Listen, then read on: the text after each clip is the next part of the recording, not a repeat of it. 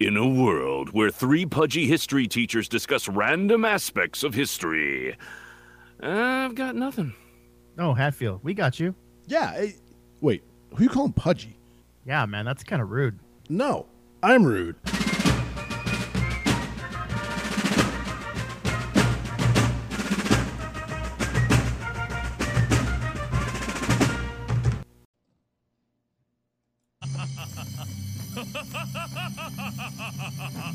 Admirable! What? Oh boy. Who's that guy? Yes! What briskness! It praises your juvenance! And it is time for the History Bros here, everybody. How are we all doing today? Why not settle that? Oh, here we go. Should have known. What? Should have known. Should have known what? That you would do Should have that. known better. Should have known that I would do what? What has happened up to this point while we've been recording? Oh, I introduced you guys. Okay. Yeah. sort All of. right. Well, I should have known you'd introduce us. Right. All right. So how you guys been?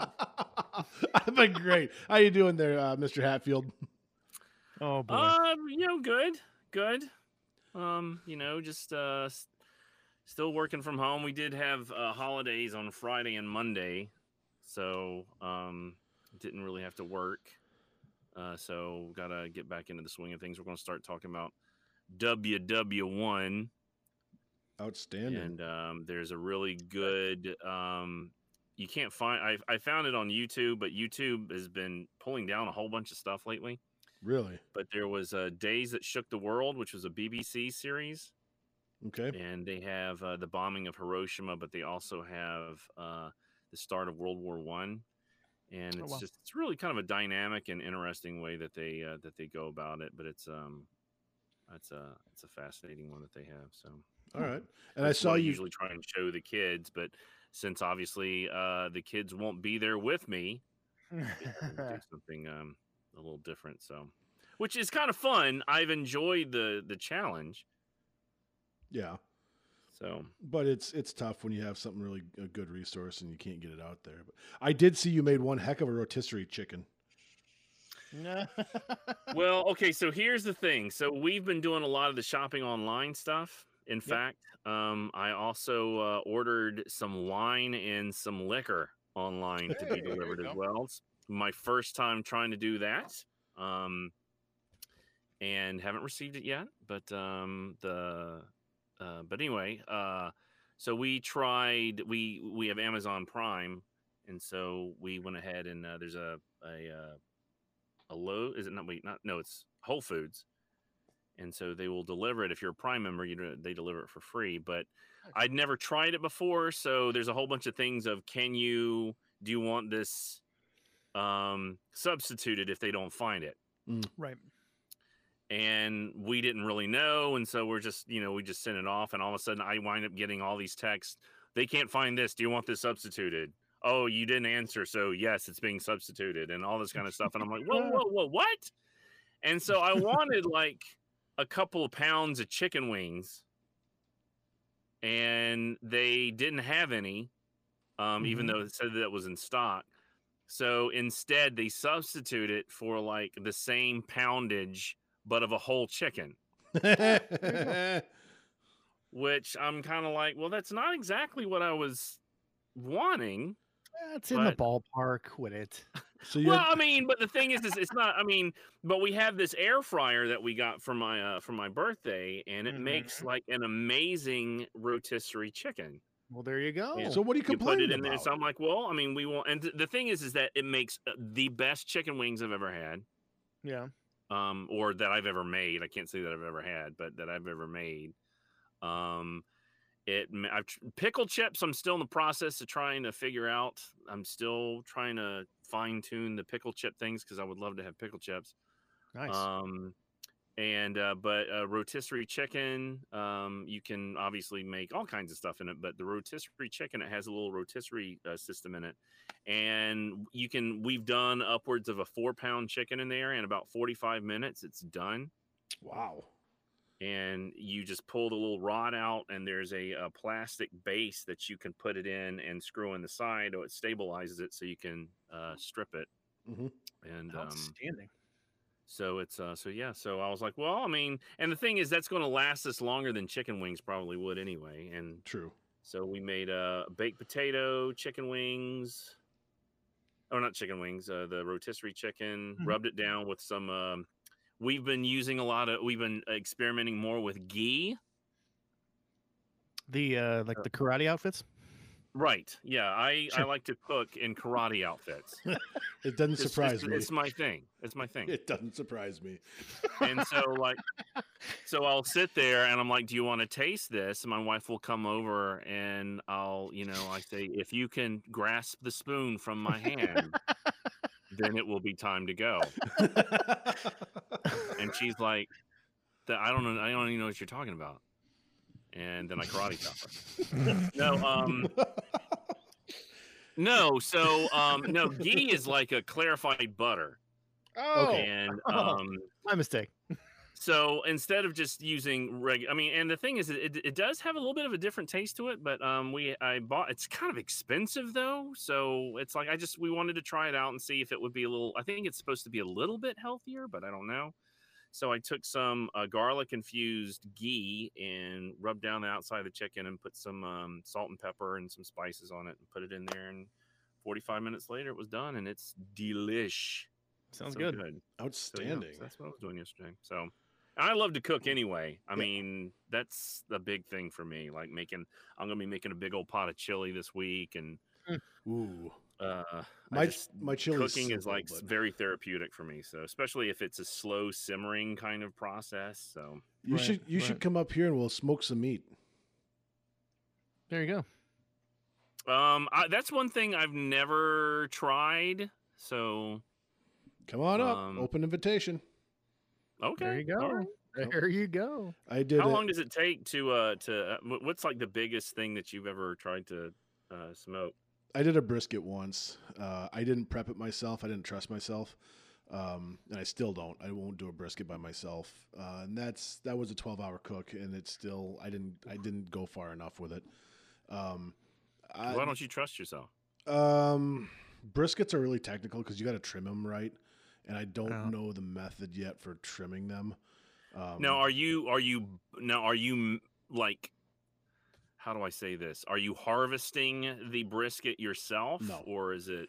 No, I don't go out and cut the pig up and or the cow. I didn't want to assume. No, that's I okay. mean, Yeah. You're out there in hog heaven. No, wink, I know. wink. I know. So, truth, actually, the one brisket I did do, I think, that one came from so I mean, up here it's not uncommon to buy, and this is going to sound stupid, but a half of a half, which is a difference, which is different than a quarter of beef. It's the same amount, but basically you're splitting a half. So if you just get a quarter, you're only going to get like 1/4, like the front right quarter of it.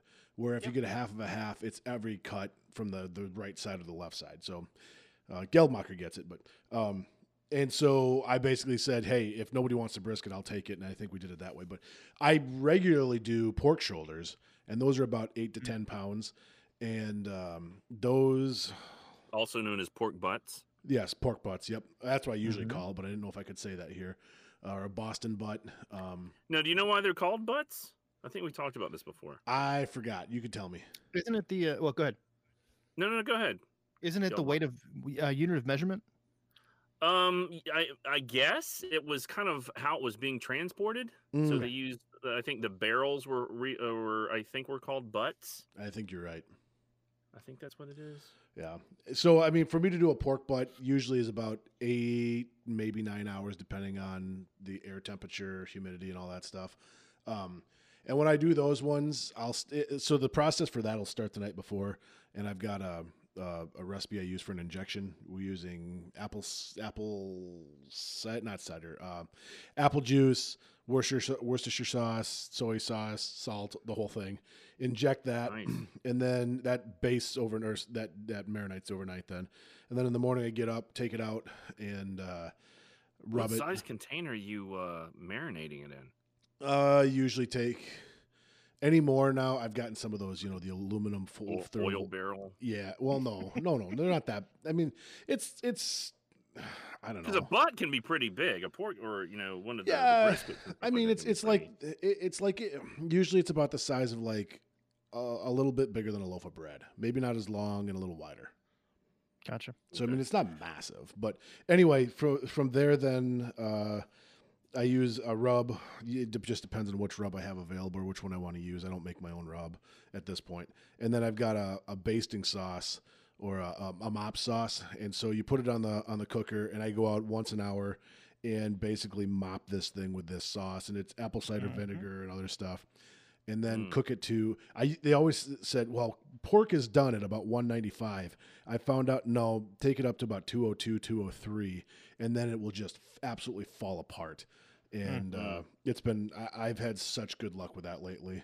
No, this is in a smoker. Yeah, I've got a wood pellet grill that I use. It's a little easier to keep the temperatures.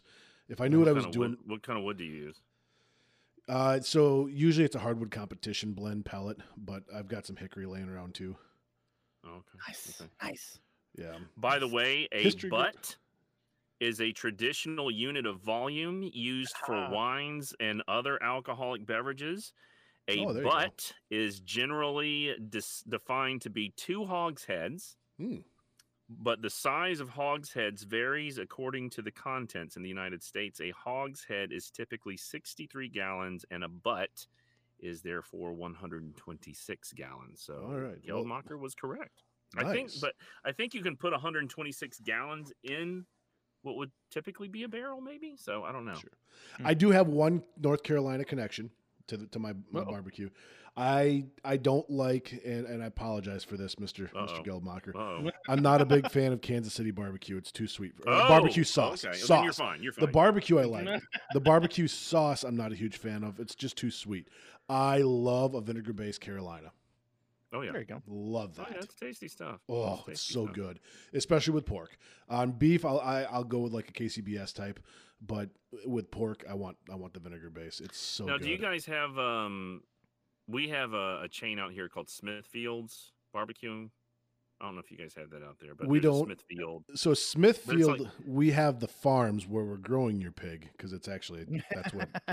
Smithfield is a packager. I would only get the fried chicken from there. Sure. And you can get like beans and like coleslaw or potato salad or whatever, and it would also come with some hush puppies, and it would have your vinegar base sauce that could come along with it.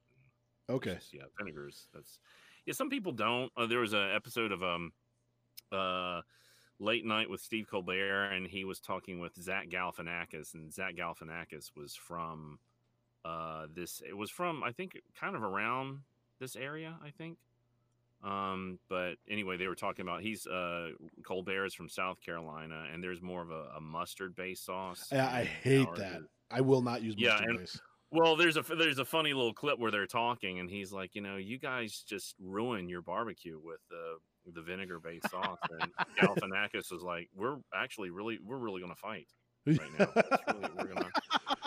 He says, and the best part of it was he was like, now, are you proud to be from North Carolina? He says, I'm more proud than you should be of you being from South Carolina, or something. It was something along those lines. That was wow. I was like, wow, there you go. Well, speaking of fighting, we should probably get into this day in history. We got a lot of fighting to do today. Well, wait. Well, Geldmacher, are you doing any cooking or? Oh, anything? I'm sorry. You're right. I blew off Geldmacher. Oh, jeez. No. I'm not the food prep person in my house. I probably should be because I do actually enjoy it. But my wife is solely in charge of that. Yesterday for what would have been Easter, she had, gotten 2 smaller hams, and she actually recreated the honey baked ham glaze recipe. Mm-hmm.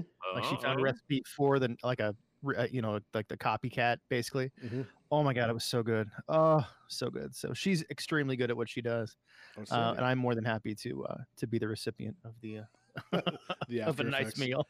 Nice. I didn't do a pork Yeah. loin. I did a pork loin and it got a little dry, so I don't want to talk about it. But my There you go. wife did fried biscuits for the first time, and they were amazing. And she also Ooh. did corn chowder, and that was really good. Lots of bacon. I'm not a big corn person, but whatever. Yeah, No well, offense. my name's Corn, so kiss my. Yeah, Hey, I We, said should I have said with all due respect? I no, apologize. it's okay. It's okay. All right. We one thing though, I will say we made doo-doo cookies. Yeah, I saw this on social. my dog did Explain, that because too. the name is Okay. obviously hilarious. Right. Well, because that's what they look like. Some people Right. call them cow pie cookies. Some people call them whatever. Oh, They're actually no-bake they're referred to cookies. as no bake or boiled Yeah, cookies. no bake cookies. And so basically, what you do is you take like a stick of butter Right, and you put And in you like eat it. some, huh? then you eat it. Right. Then you just eat that, and then that's it. And then you go buy some cookies. And have a heart No, attack. you melt the butter, vanilla, sugar, and cocoa in. You put it in a pot and you melt all that together, and then you get that up to. I guess you get that up to about a boil, and then you'll put in like about a cup or so of peanut butter. Mhm. And you just basically kind of stir that around until the peanut butter it almost looks like it's starting to marbleize in there, and then it'll start to kind of just become like a little sauce, and then you put in like a couple of scoops of oats, and then you dollop them out. You don't have to bake them because obviously they're typically known as no bake cookies, and you just dollop them out. But I've never gotten mine to set up ever. It's like my favorite cookie like of all time. And I've never been able to set the either it's because I'm too anxious to eat them, so I don't really mix it all together that well. Maybe that's why. But my wife and I made them a couple days ago. A couple days ago, and they set up like perfectly. And it's like one little bit can make about like 3 dozen. But it's pretty low impact. They're really simple to make. It's just trying to get them to set up so you're not eating the entire thing with a spoon, which is acceptable. Exactly. But, I mean, why not? Right? Why not? Exactly. I mean, yeah, it's all going to be processed and going the same place anyway. Right. Right. All right. We got to You're get not buying the food; you're only renting it. That's right. Okay. We got to get So this to week in history. yeah. We got to get to the Yes. history. All right, Gelmacher. Okay. Why don't you start us off, Gelmacher? April 8th, 1832, some 300 American troops from the 6th Infantry leave Jefferson Barracks in St. Louis to confront the Sauk Indians in what would become known as the Black Hawk War. Hey, just down the road from me. Yeah. Sort of. Well, and parts, and sort of you. They did some stuff in Illinois too. There you go. I think he was captured in Illinois, but the Battle of Bad Axe ended not all that far from where I live, so Cool. Very familiar with that area. or with Yeah, that he one. was his autobiography is pretty interesting. And what they would typically do is then they would take these defeated I guess Native American commanders, if that's what you want to call them, Mhm. and then take them on a tour into the East to kind of fully break their spirit. Really? To kind of say, just to let you know, this is what's happening here that's coming your way. So Right. if you're ready to fight all of these people, then, Yeah. and I think he speaks to that. He comes back and he's just like, oh my God, there's just so many of them. I don't know what to do. Mm-hmm. Sure. All right. There's a lot. Have you ever noticed this particular week in history is full of a lot of like, not just like, oh, there's a lot of events, but like major events during this particular week. Seriously. A lot of times we talk about, oh, this is a big week. No, this is a big week. Yeah. And that's, we had to go, Seriously. we put in extra ones because of that, because there's a lot. April 12th of 18, I cut somebody off there. Sorry. No, you're good.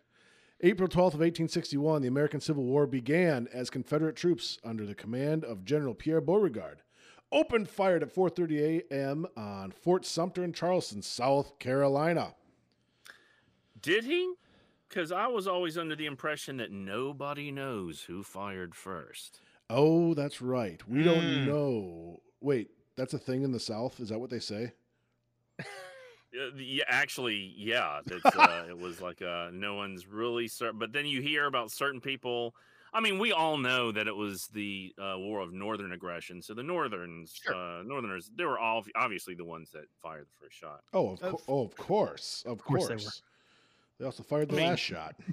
I mean, look, don't try and spread fake narratives around. Right. I mean, we know what happened. We're down here. Right. The stories have been handed down. Don't let these fancy book learnings tell you something different. That's Right. that's not getting muddled up in fact, okay? Right. Kind of like when I said Northerners fired the last shot. That's probably not true. Let's see. Well, we got that one coming No, up a you little guys. later. Well, you guys have been to Sumter, right? I have not. I've not, no. Oh, okay. Have you? Yeah, I went as a Cub Scout, Oh, and then Nice. we spent the night on the USS Yorktown. Oh, cool. nice. And then which I did not appreciate at all Oh, really? at Yeah. that age. Get a little spooked. But we went down to Charleston for I guess it was our anniversary. I guess it was it last year? Oh, I thought you were And we talking about the went- Cub Scouts anniversary. No. Okay. Yeah, I was far too lazy to be a Cub Scout. It's okay. But then we went down there for our anniversary, and we're like, well, why don't we go out there? And I had almost forgotten that I had actually been there. But it was it's a pretty little fascinating place. Not a whole lot to see, and we couldn't stay there for too terribly long. No. But they have I think it was in use through World War I, if I'm correct. I need to double check, but I believe it. My favorite representation of it is the one they did on South Park where Cartman tries to restart the Civil War on a bet. Oh boy. So, Oh boy. yeah. Nice. If you haven't seen it, go watch it. All right. all right, April 13th, 1864. Somebody was mean. This angers me. This Sorry. angers me. Somebody You're gonna set hear Hulk- Hatfield You're up. going to hear Hulk smash. And the thing is that the whole Confederacy thing, whatever. 1864, Union forces under General Sherman begin their devastating march through Georgia. Yeah, and the thing was, he was so polite to everybody that he came across. He was like, pardon me, but could we please burn your crops? I mean, it's like, but, It's true. yeah, he's, Well, like you seriously, there are people that get seriously still angry when you mention like Sherman in around these parts. really? Oh goodness. Well, okay, fair enough. I believe you when you said he was polite though, because you did just tell us that you're from there, so you've got all the stories. Right.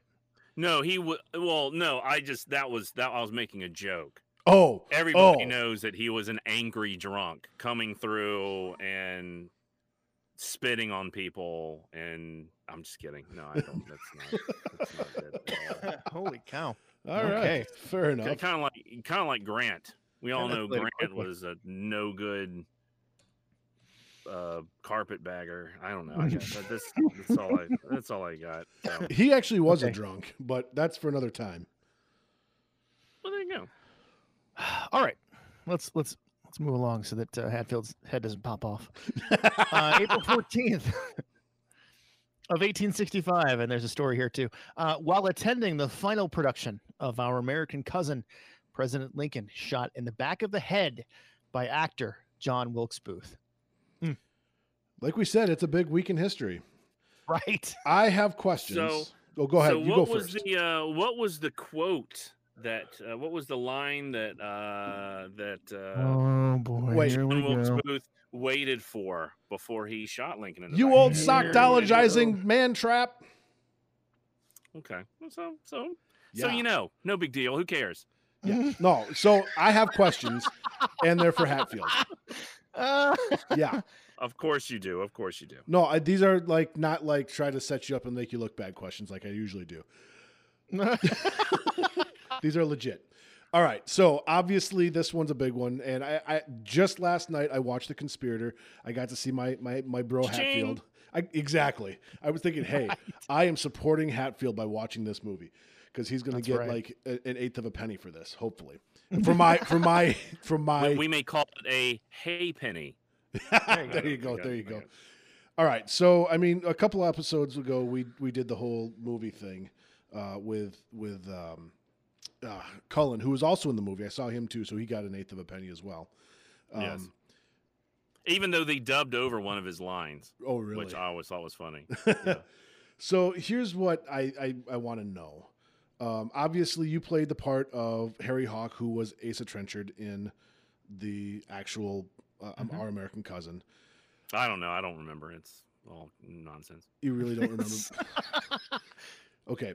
How much research did you have to do to understand his part, or did you just kind of go in? I'm just curious on that. They did not give me really any information at all. So I wound up going downstairs into the they put us up at a Fairfield Inn in Savannah, Georgia, and I went down into the business center. Mm-hmm. And because the script was not the lines, that kind of information wasn't even in at least the script that I have. Like So, your lines weren't in there? Right. They just talked about the scene, and so it's been a while since I've taken a look at it. But I don't think the lines were in there. So I had to go down there and find, or maybe they gave it to us. I think no. They did send over an envelope that had the lines in the envelope, and it was myself and oh my God, I can't think of her name, but the lady that was on stage with me at that time, I'm going to have to look her name up. She would kill me. It was the first movie she had done too. We were both scared to death. Mm-hmm. But we went, and I went down to the business center of the Fairfield Inn, which was basically a little corner of the lobby. Right. And it was like one computer. So I hop on there and did a little research to find out about it. And I was thinking, because they were supposed to be British, mm-hmm. and my character, because it's Our American Cousin, and my character was not. But you can't really do all that because ultimately, in the grand scheme of the movie, nobody cares. Right. As an actor, obviously, this was I'm a historian. It was my first acting gig, Redford's directing it. So yeah, I want to know about it. I want to just, let's make this we're going to peel the layers of this character back. This is going to be the onion that is Asa Trenchard. Right. And so we get there, and honestly, I was so naive. The experience was amazing. I am totally proud of what it is I did. But, we sit there and I'm thinking let's do some scene studies, and, this kind of stuff. So me and the other actress who I swear I'm going to have to look this up. What's the character's name? Anyway, I'll look it up. Is it Laura Keane? I can't even think of the Ms. I can't think of her name. Laura Keane? Hogan. Hogan was her last name, though, mind. I think. Kathleen Hogan. Kathleen Hogan. Thanks, Kathleen Hogan. That's it. Yeah, Kathleen. Kathleen, I apologize. She just recently, I think, had a birthday that I said, happy birthday to. But anyway, so we got together and we ran lines and we were doing character stuff, and we were like, what is this scene about? Jesus. And we're just doing breaking it down and scoring the scripts and all this kind of stuff. And so we get there and they march us into the warehouse that they had everything all set up. All the extras are there. They're all set up. They're sitting there. Who knows how long they've been sitting there. And all of a sudden I'm like, uh-oh, this isn't going to be at all what I thought we were going to be doing. I mean, I knew we'd be doing the scene, but I thought there would be some prep work to it. So we get up on stage and they said, okay, well, let's go ahead and just start. So, and I'm like, what do you want us to do? Act. Yeah. And they were basically said, well, just move around. We'll see what works. And he says, all right, background. And I'm like, and I look at her, she's looking at me. And we simultaneously, we simultaneously pooped our pants. Because you have dozens of extras there, And I mean, nowadays I would be like, oh, of course this is how it's going to be, but I didn't know that at the time. So Sure. she didn't either. So we immediately go over and I say, okay, well, you come over here, I'll counter, and then we'll just sort of follow each other and just, we'll counter each other on stage and whatever. Because she had done a whole bunch of theater, so had I. So that wound up working in our favor. And Oh, yeah. we screwed up the first take so bad. And so they reset. And I mean, you've got these people that are sitting there and they're responding to you. They don't know what's exactly going to happen. Some of them may know what the play was about, but then it just winds up. So by the time, and it was a night shoot, so we shot until about 7 or 8 o'clock in the morning. Jeez. Ugh. And so it was back and forth. And it was that whole scene with the, assassination and it was just over and over and over. And we before long we started entertaining the audience between takes. We started doing like our own little like improv routine, and they would applaud and just had a great time. And so, but yeah, I had no idea. I thought they were like, well, let's talk about these characters. No, it was like, okay, get up there and start moving. Okay. We need to kill Lincoln and get on. We're on a budget. We're on a schedule. So I was like, let's get this moving. Dance, monkey, dance. Right. And hey, and with the amount of money they're paying me, give me my little tin cup and I will, whatever. Fair enough. So, well, let's keep it rolling there. Yes. We could come back to that sometime. I actually kind of would like to come back to that experience sometime, but we got to keep rolling here. On April 14th of 1912, the Titanic strikes an iceberg on its maiden voyage. The unsinkable ship slowly disappears into the cold North Atlantic, not to be seen again until 1985 when Robert Ballard discovers a boiler, which then leads the crew to the rest of the ship. Cool. It happened. And I think they found a door with there was enough space for 2 people on it. Sons of no doubt about that. No, of course, James Cameron made a movie out of it later on and forever immortalized what was probably the most famous ship in history as it was. But certainly there's very few people in at least the United States, I don't know about the world, I haven't been around enough, but certainly in this country, there's very few that have not at least heard of the Titanic. I'm curious about the science of a sinking ship that I would like to look at one time because, it's like you're thinking, well, you just go up on the dock, or the deck, excuse me, and then once it sinks, the water comes up and then you just tread water. It's not that big of a deal. But I think with a ship that big going under, I think there's a little bit more to it than that. Oh, yes, sir. So you have to understand that the water started to fill in the front. So it's like anything. Water is heavy, water weighs it down, so it pulls the front down.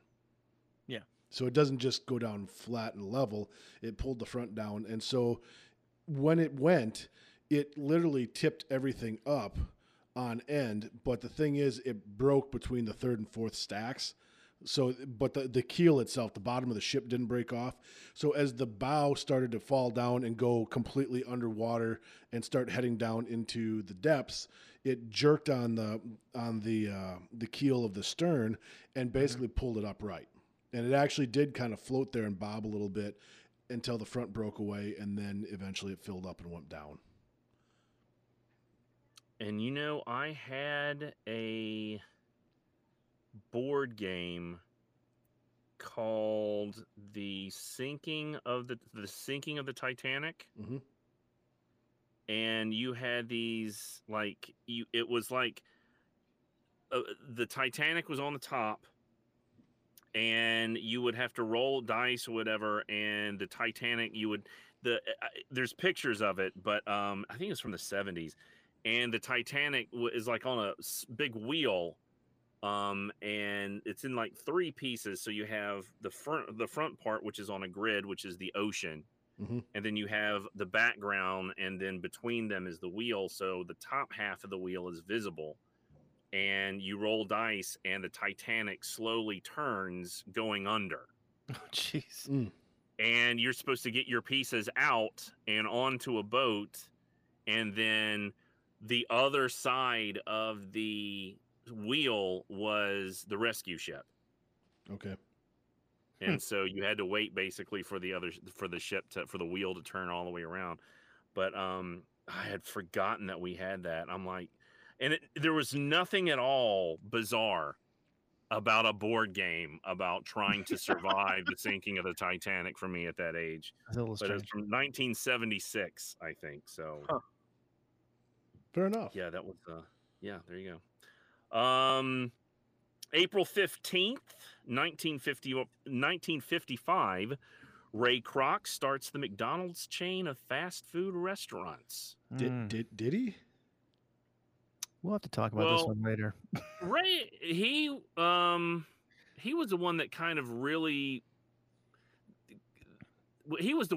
kind of made it expand into the empire that it is. Exactly. Have you guys seen it's called The Founder? Michael Absolutely. Keaton? Absolutely. Yes, That's it's fantastic movie. That's why I Fantastic. put this one in here. I use that one in class, and we talk who's the real founder and who's right. It's a great dichotomy in morality and business. There's another documentary. It's on Prime, I think. I think it's called The Real Founders. Watched it last night. I just put it on my watch list yesterday. I want to watch that one too. It's okay. That stuff fascinates me. It's okay. It's not as Okay. good. It's not as good as The Founder, but Oh, no, of I course not. literally watched it last night, or at least part of it. I actually shut it off. Part of it was I wasn't paying attention, so it's probably better than you think. But it's actually archival footage of an interview that was done in like 1994. Oh wow. Okay. So, yep. But the how they show how they were trying to make it in The Founder, how they were trying to make it efficient, the most efficient way to make the burger process and whatnot. That scene where they're doing kind of the ballet and the dance. First off, the scoring to it's really good, and then the scene itself is really interesting how they did that. I really love that movie. Like I said, I use that one in my intervention class at least once a year. And we go through it and we talk, and we stop about every 5 to 10 minutes, about after every couple scenes. All right, so who's right, who's wrong here? And it's interesting to listen to the kids. In middle school they're very much morality based. So Ray Kroc's a jerk for taking it away. Well, no, it's funny to watch them because at first they're like, yeah, Mac and Dick McDonald are dumb. They have this golden opportunity and they won't do it. And then they watch Ray Kroc take it away from him. Well, he's wrong. I'm like, well, that's not what you were saying a day and a half ago when we were watching this. Right. Well, yeah, but I'm like, it's okay. You can change your opinion based on new information. We have a great conversation about it. But yeah, it's a very fascinating thing. Yeah, it's and plus, it's I haven't really eaten McDonald's in so long. Not to be judgment. I mean, because that was like my jam for a time. I would get like a double quarter pounder with fries and stuff, and just would eat the. Yeah, that was always great. But of course, packed on a few pounds for a time.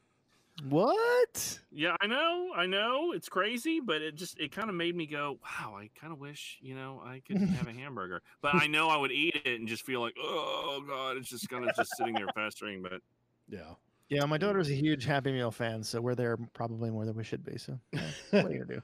Been there. Yeah. Geldmacher, how about you take the next one? April 17th of 1961. Some 1,400 Cuban exiles attacked the Bay of Pigs in an attempt to overthrow Fidel Castro. Another example of something that can have its own episode eventually. Right. And it was kind of difficult because everybody knew that Fidel Castro had a great arm. No. He doesn't have to have the arm. No, he could run on his horse. So to overthrow him was going to be hard. That's funny. It's not that he had the arm; it's that he had good legs. Okay, so as long as you catch up, right. Oh man, this is every one of these we've had so far can have its own episode. In fact, it might before this is all said and done. Not today, obviously, but. I think we should do the whole founder, the whole McDonald's thing. I think that'd be interesting. I agree. We should do that. I agree. I like I said, all of these. There's some things we can do with all of these that are pretty. These are. We weren't kidding. This is a major week in history. Yeah. It is. April 13th, 1970. 56 hours into Apollo 13's flight, an oxygen tank exploded in the service module. Astronaut John Swigert saw a warning light. that accompanied the bang and said, "Houston, we've had a problem here." Swigert, Lovell, who was the commander, and Fred Hayes then transferred into the lunar module, using it as a lifeboat, and began a perilous return trip to Earth, splashing down safely on April 17th. I love how they depict it in the movie where they bring in basically a whole like bag full of stuff and just dump it on a table and say, okay, Yep. you need to figure out how to make this ventilator work based on these materials. Yep. Okay. And they Spoiler did alert. it. Spoiler alert. Right. That exact And- scene didn't happen the way that they made it. Oh, don't kill me like that.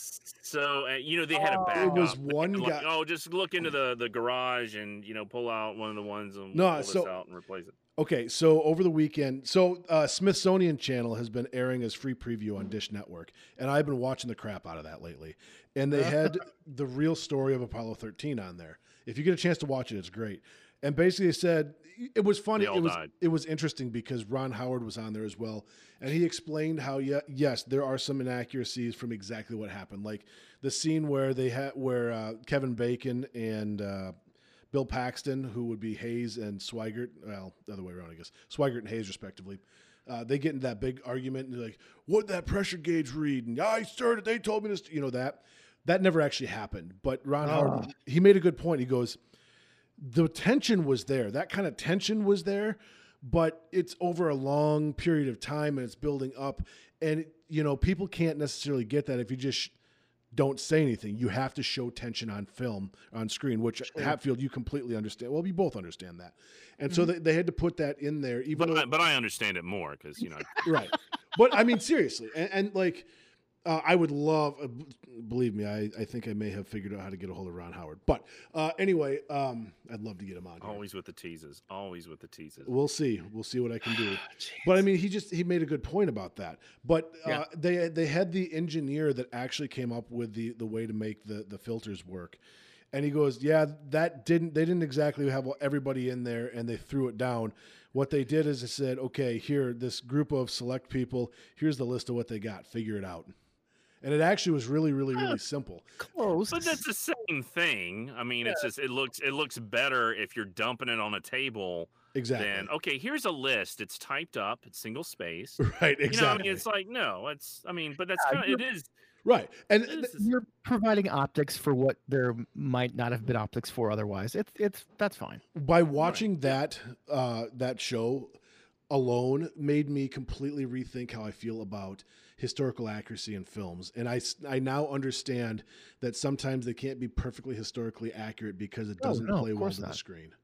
I mean, the thing is that you do run into, cost issues. Mm-hmm. Like, in the Hatfields and McCoys miniseries, my great-great-grandfather did not preside over the hog trial. That was a completely different Hatfield that did that.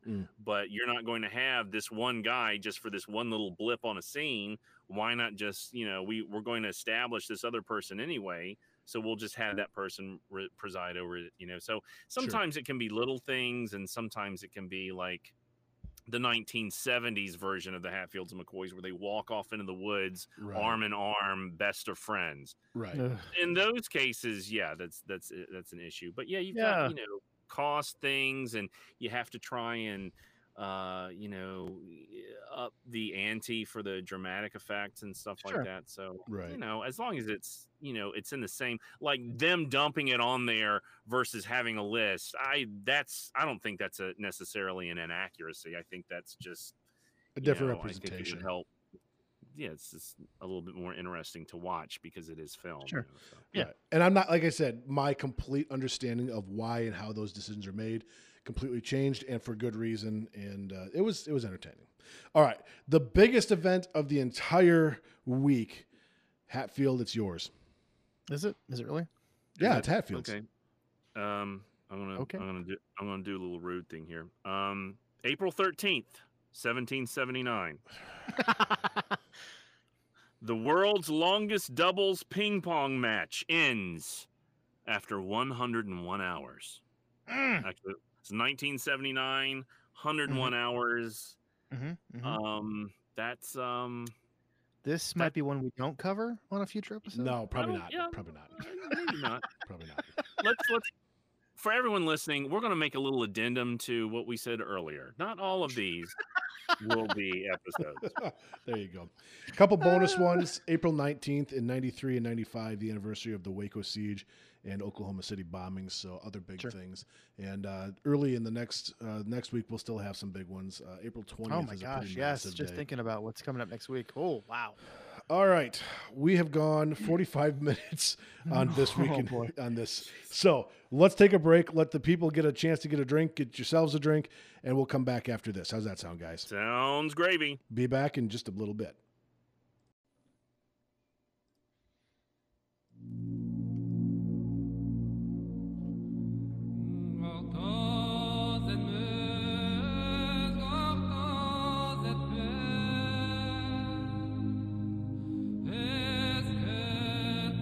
Welcome back to the History Bros. As we begin our discussion on an event that happened in 1993, October, I believe, was the month, over the course of about 30 hours, 24 hours, give or take. Actually, I think it was 18 now that I think about it. But the point is, there was an unbelievably desperate battle that took place in a place known as Mogadishu in Somalia.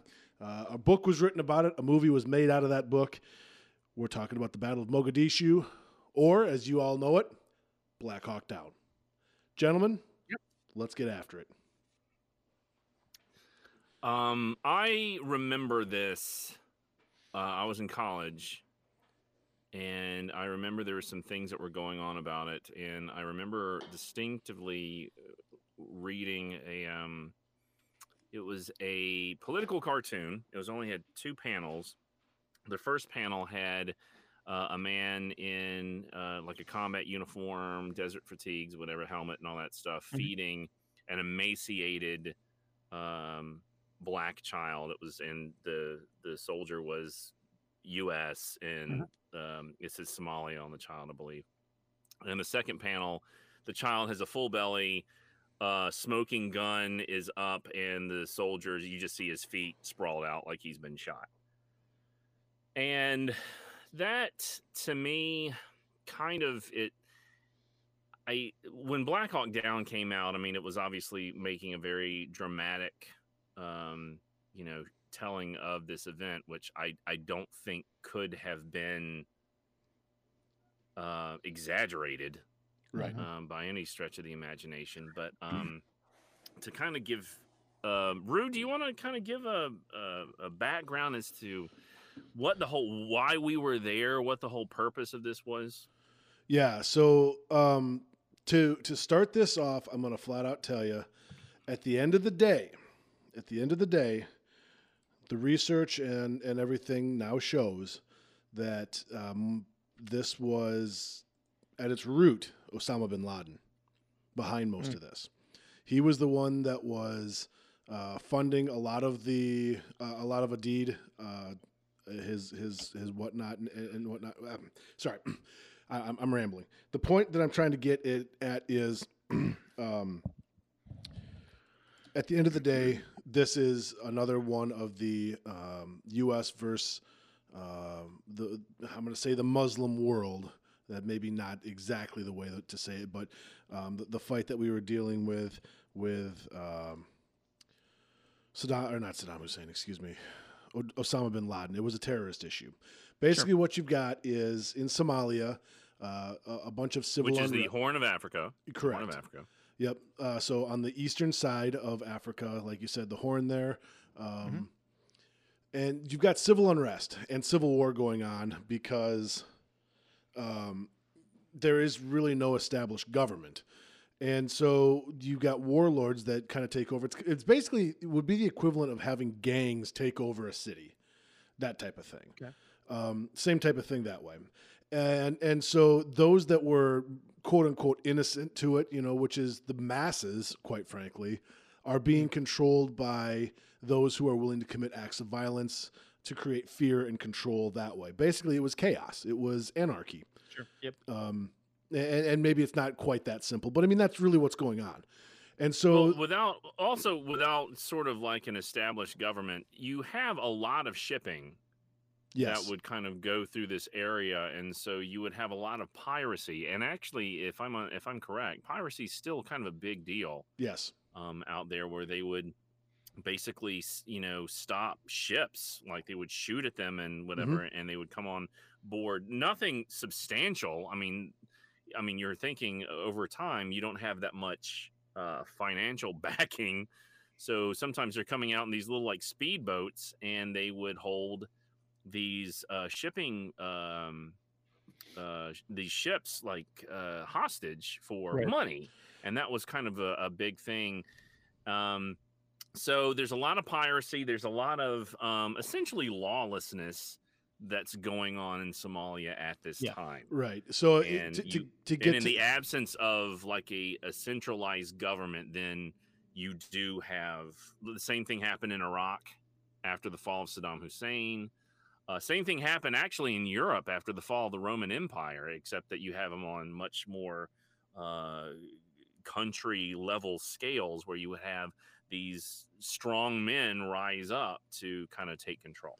Right. To go back to your piracy thing, yes, exactly. I believe we're all familiar with the Captain Phillips movie and incident. That is outside Somalia, same type of thing. That same deal, exactly what you're talking about. With Tom Hanks. Right. Who? Right. He's up and coming actor. Yeah. Okay. Tom Hanks. There's a good guess. Anyway, so basically what happens is in 93, the United States decides, and this is, of course, Bill Clinton in the early years of his presidency says, we need to do something about this. We're seeing people being deprived of food, and we have the means to fix that. And so what he does is to kind of go back. These warlords were shipments from the United Nations were coming in, that's where I was going. Right. Oh, I'm sorry. Go ahead. It's okay. Go ahead. So basically it was we were sending troops over to protect supplies, the supply chains. In other words, like you said, the United Nations was trying to send food in, and so the United States, along with a coalition to an extent of forces, were going to defend the distribution of these. The distribution of the food. All right. Well, obviously, because these warlords were basically getting control of them and using that to consolidate their power. Like they would give food out to people that were going to be loyal to them or do stuff. And so it was like the United Nations was shipping in food because these people were starving. And then the warlords would commandeer that food and keep a lot of it for themselves and dole it out as a way of creating loyalty amongst the people in the districts that they were controlling, essentially. The food was essentially currency, and he who controls the food controls the power. And so what ends up happening is the United States also says, okay, we're going to try to take out, and I mean, we're skipping ahead on some stuff here, but we're going to try and take out some of the people that are leading this, or at least hold them hostage, or we're going to take some action to try to make something happen.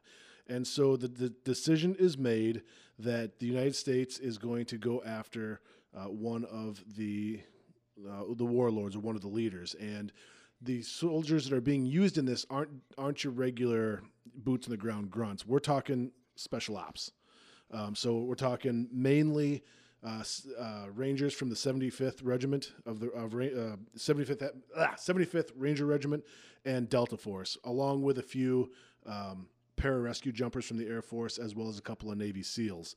And so that's who's doing the most of this. And of course, these guys are operators. So like what we would call a snatch and grab, or basically going out and finding somebody and bringing them back in. That's their gig. Specifically, Muhammad Farah Aidid, who was one of the warlords that was causing a lot of trouble. They figure what they would do is if they cut the head off the snake, then they'll be able to kind of get more control. So the purpose of this operation, which will become the Battle of Mogadishu, is to go in, send these groups in, and snatch this guy up, take him, and then hopefully there'll be enough chaos, and maybe you can divide and conquer the group because other people, there may be struggles for power, that kind of stuff, which could actually have made the situation worse. Right.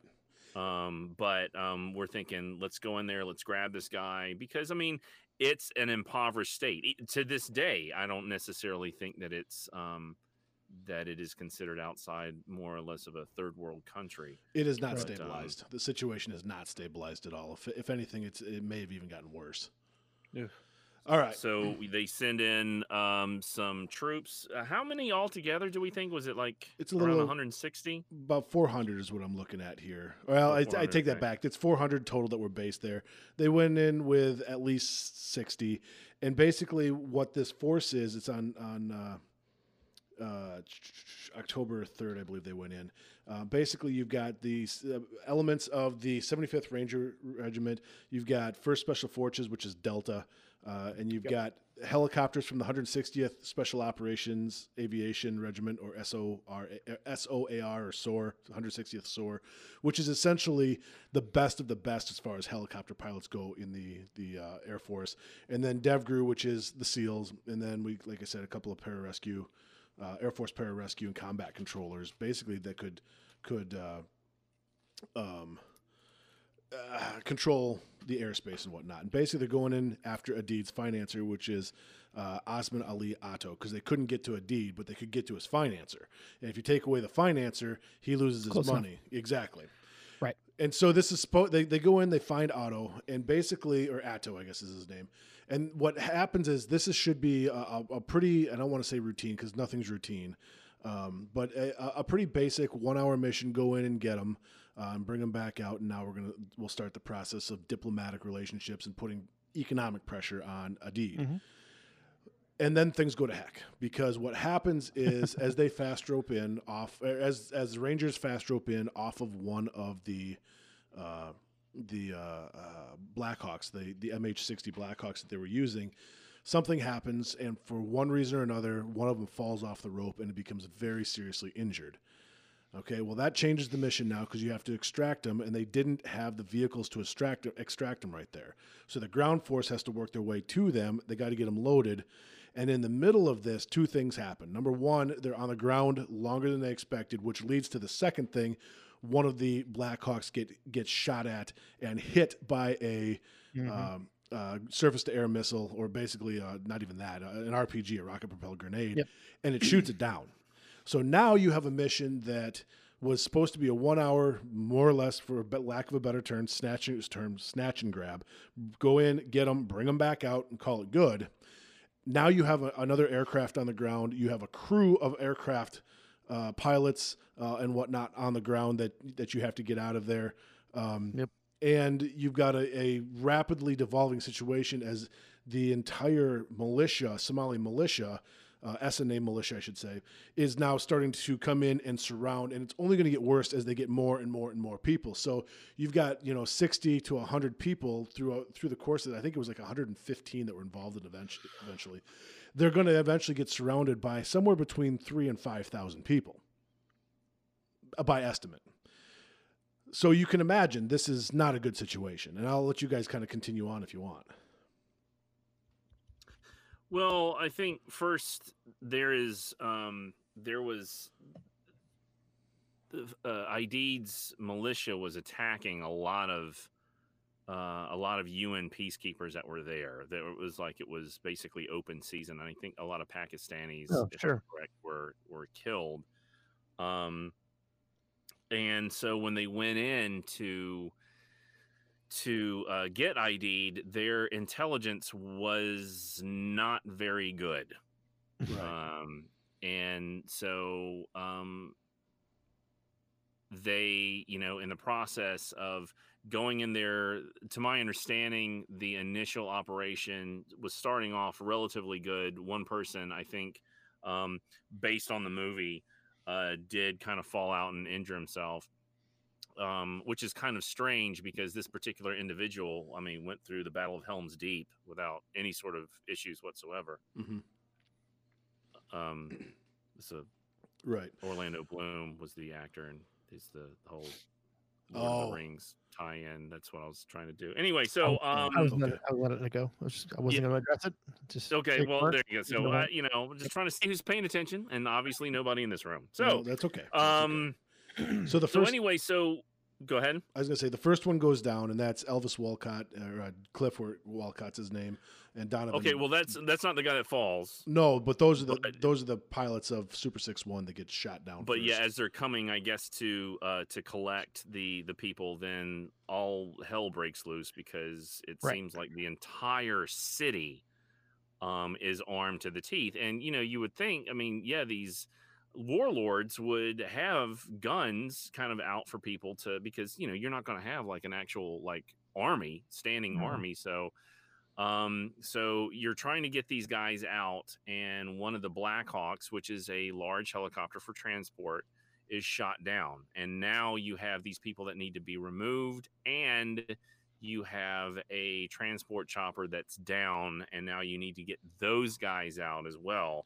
And so you have to, so in the process, in the movie, Black Hawk Down, really, it is the most tense, uncomfortable movie. I mean, I remember watching it, and I knew, to a certain extent, the events that were going on, and I'm kind of like, this is, and every time I get so bent out of shape watching it, because they were, I mean, it was like they were against an entire city. Well, they were.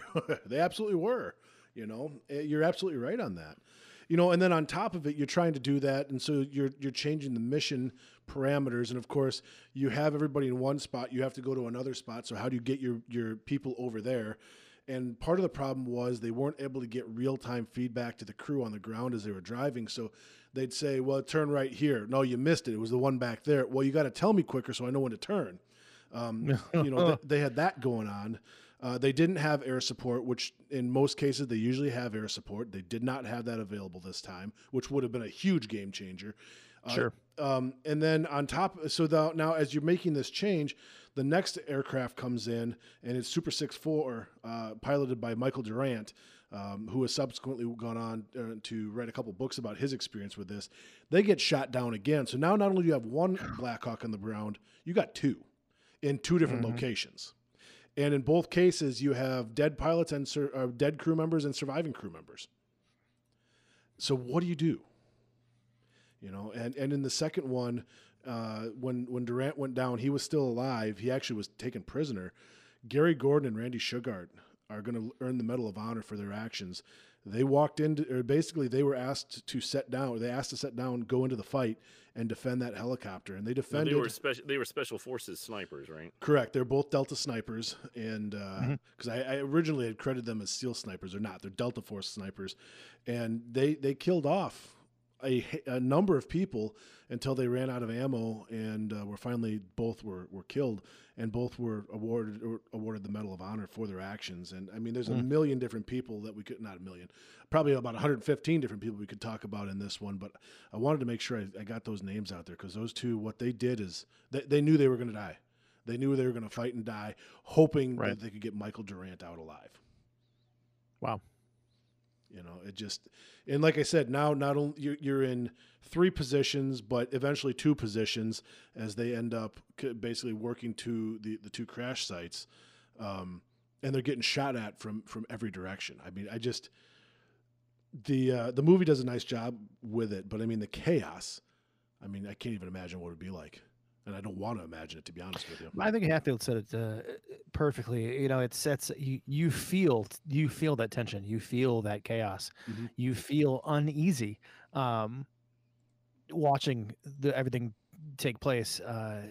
You feel like you're sitting in your living room. Something's going to come up from behind you to affect the movie. That's how twisted and tense it is. It's Right. It really does a good job of telling the story. Now the operation, I think, was called Operation Provide Relief. Gothic Serpent.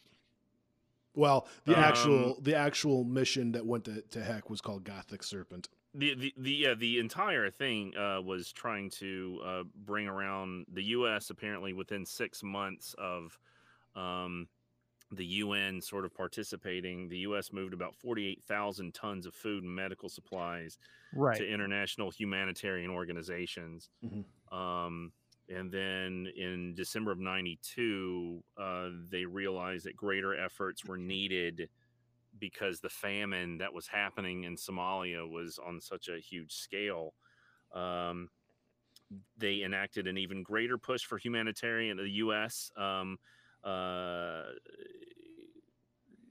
Stepped up to create Operation Restore Hope. The undertaking deployed 37,000 multinational personnel to the war-ravaged nation, and since the beginning of the U.S. intervention, the special operations initiated a variety of missions. The ability of special forces. This is all from Army, the U.S. Army. Since the beginning of the U.S. intervention, it initiated a variety of missions. The ability of special forces, civil affairs, and psychological operations soldiers to function independently and as part of an international coalition made them an effective force multiplier. At the onset of Operation Provide Relief, 5th Special Forces Group deployed to Somalia to protect the transportation and delivery of relief supplies from Mombasa, Kenya to airfields in Somalia. The 5th teams also conducted medical and airfield assessments, assisted with food distribution, and established rapport with local factions and clan elders. So on the offset, they're trying to assist these people, and they're trying to bring food, and they're trying to bring medical supplies, because the famine is on I think the movie classifies it as a biblical scale. And they're really trying to do that. And so you kind of think that when the U.S. is there, that maybe some of these groups would see them as help, but they're not. They're absolutely not. Sure. Then let's see. Well,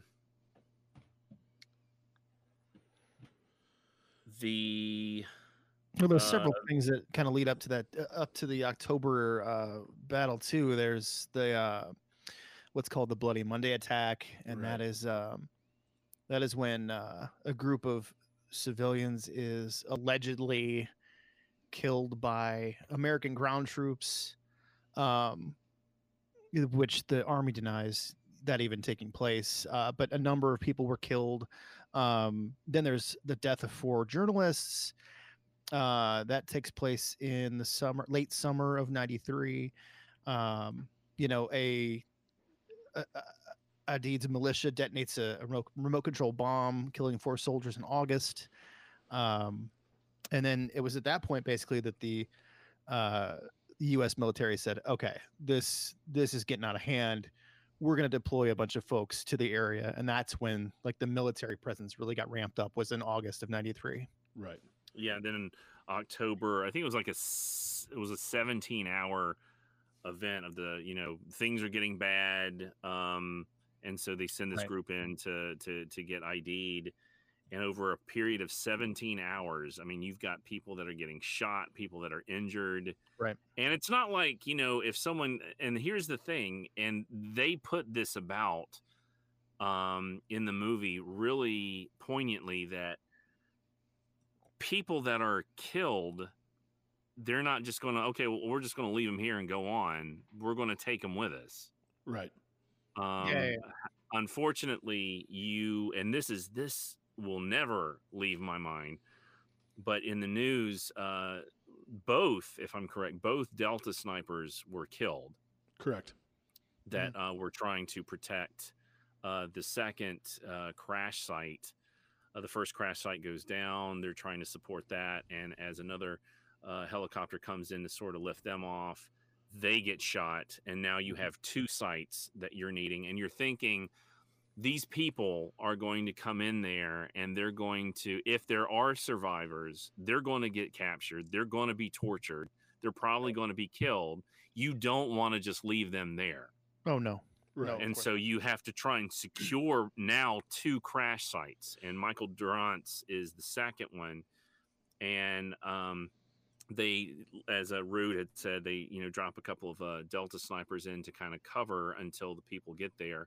Those snipers are overpowered by just ridiculous numbers. They're killed, and their photos and video of their bodies being dragged through the streets. Right. And this was I don't know. I mean, by this point in my life, you know, when you see, I mean, and it's kind of like what we've talked about with the Civil War and, you know, people going out to watch a battle take place because it seems like it's so heroic and whatever.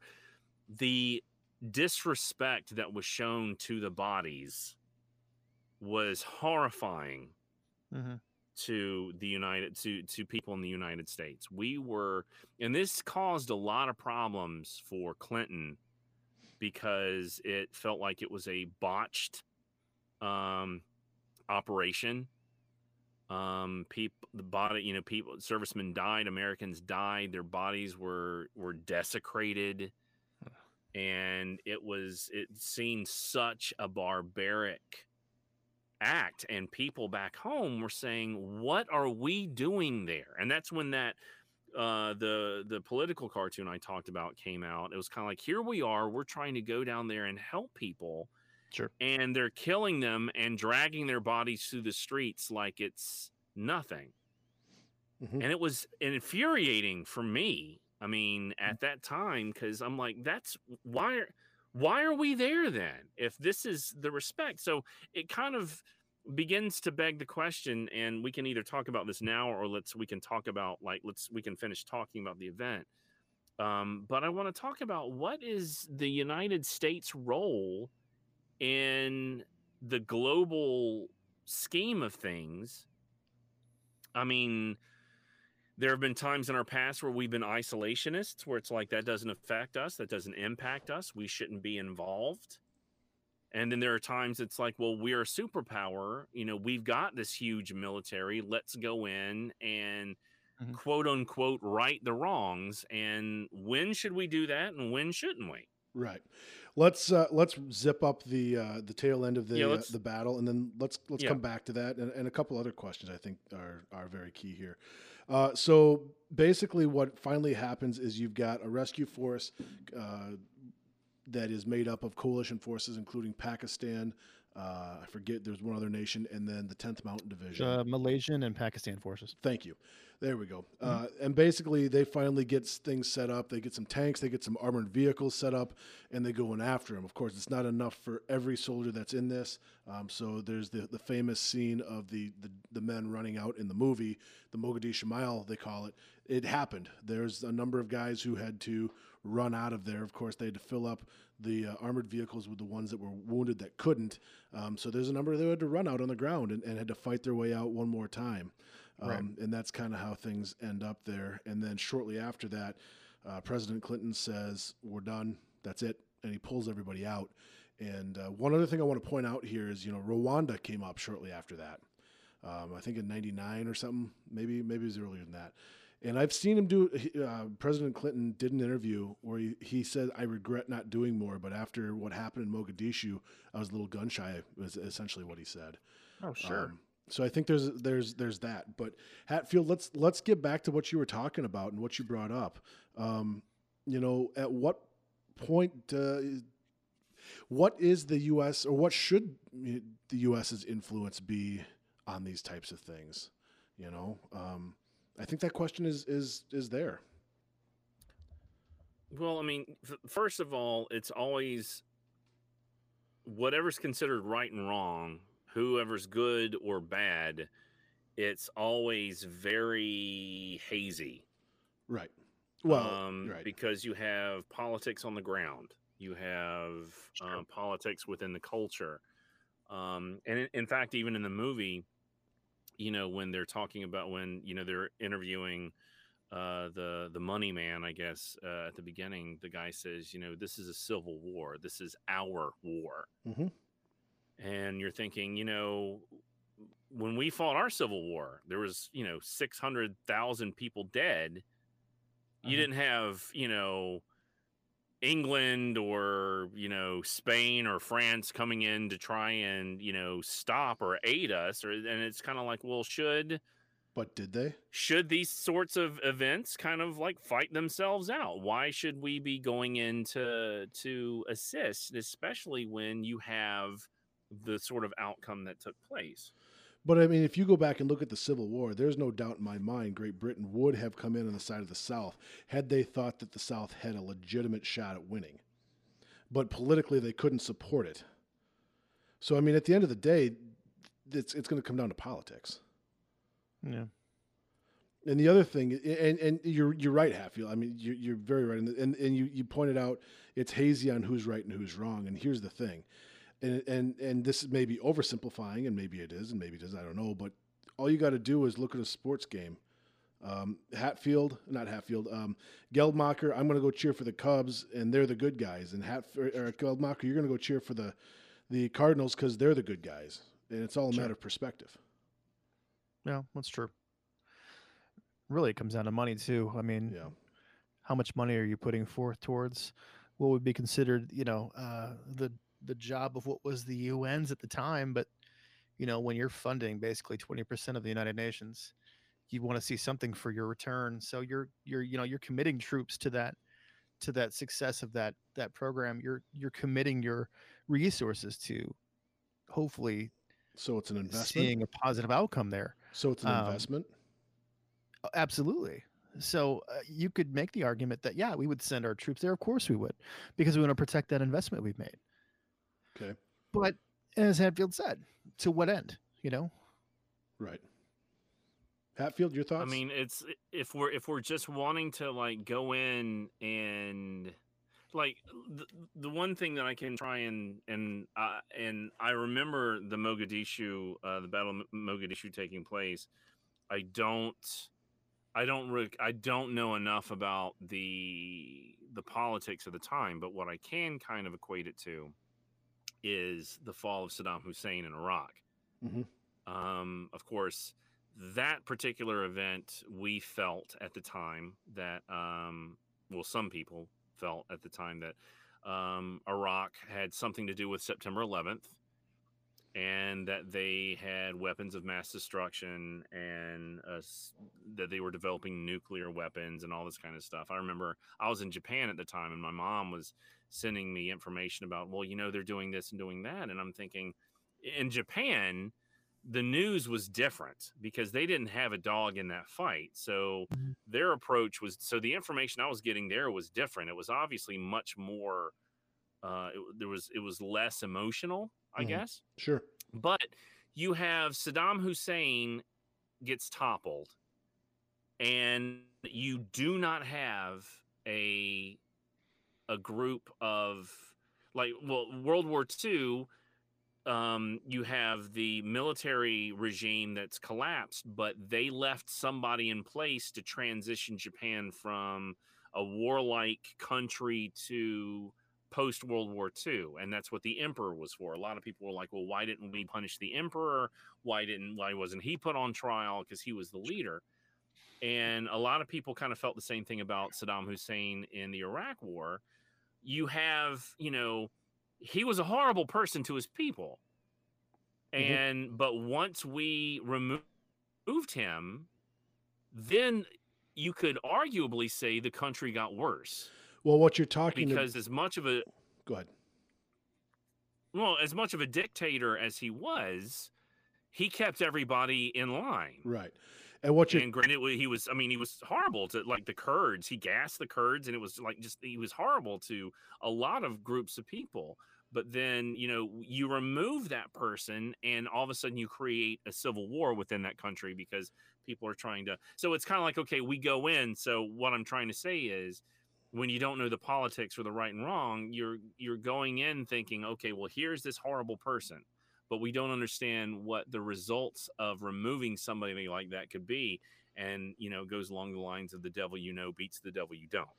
Yeah, and what you're referring to is called an exit strategy. And Iraq, too, I'm going to call it, is an absolute classic example. And I think Mogadishu in Somalia is another example, good example of what happens when you don't have an exit strategy. Okay, so at what point do we not need to be here, and what is the ultimate gain to be made? Well, this person's doing bad things, but what happens, like you said, when they're not there? So when there was no exit strategy for Iraq, that's why we're still there. and have been for the last, 15 years, almost 18 years now. Same thing with Afghanistan. There's no exit strategy. And you're exactly right, Hatfield. This is what happens. Well, there's a fantastic movie called No End in Sight, which came out in 2005 or 2007.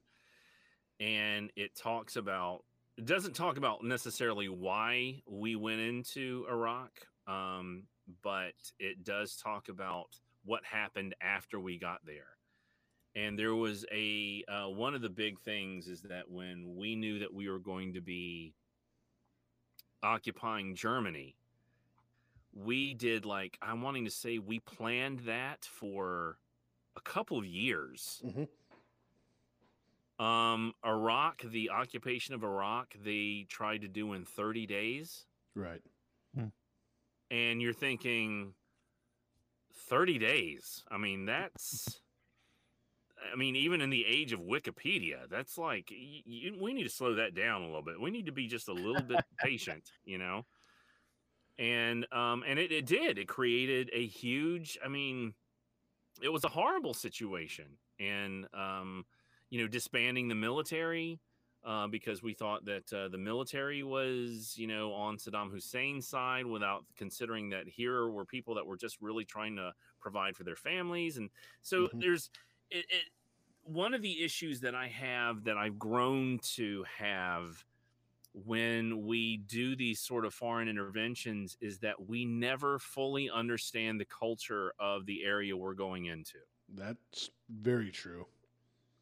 And we seem to always want to think that, oh, well, they're human. They're just like us, and well, no.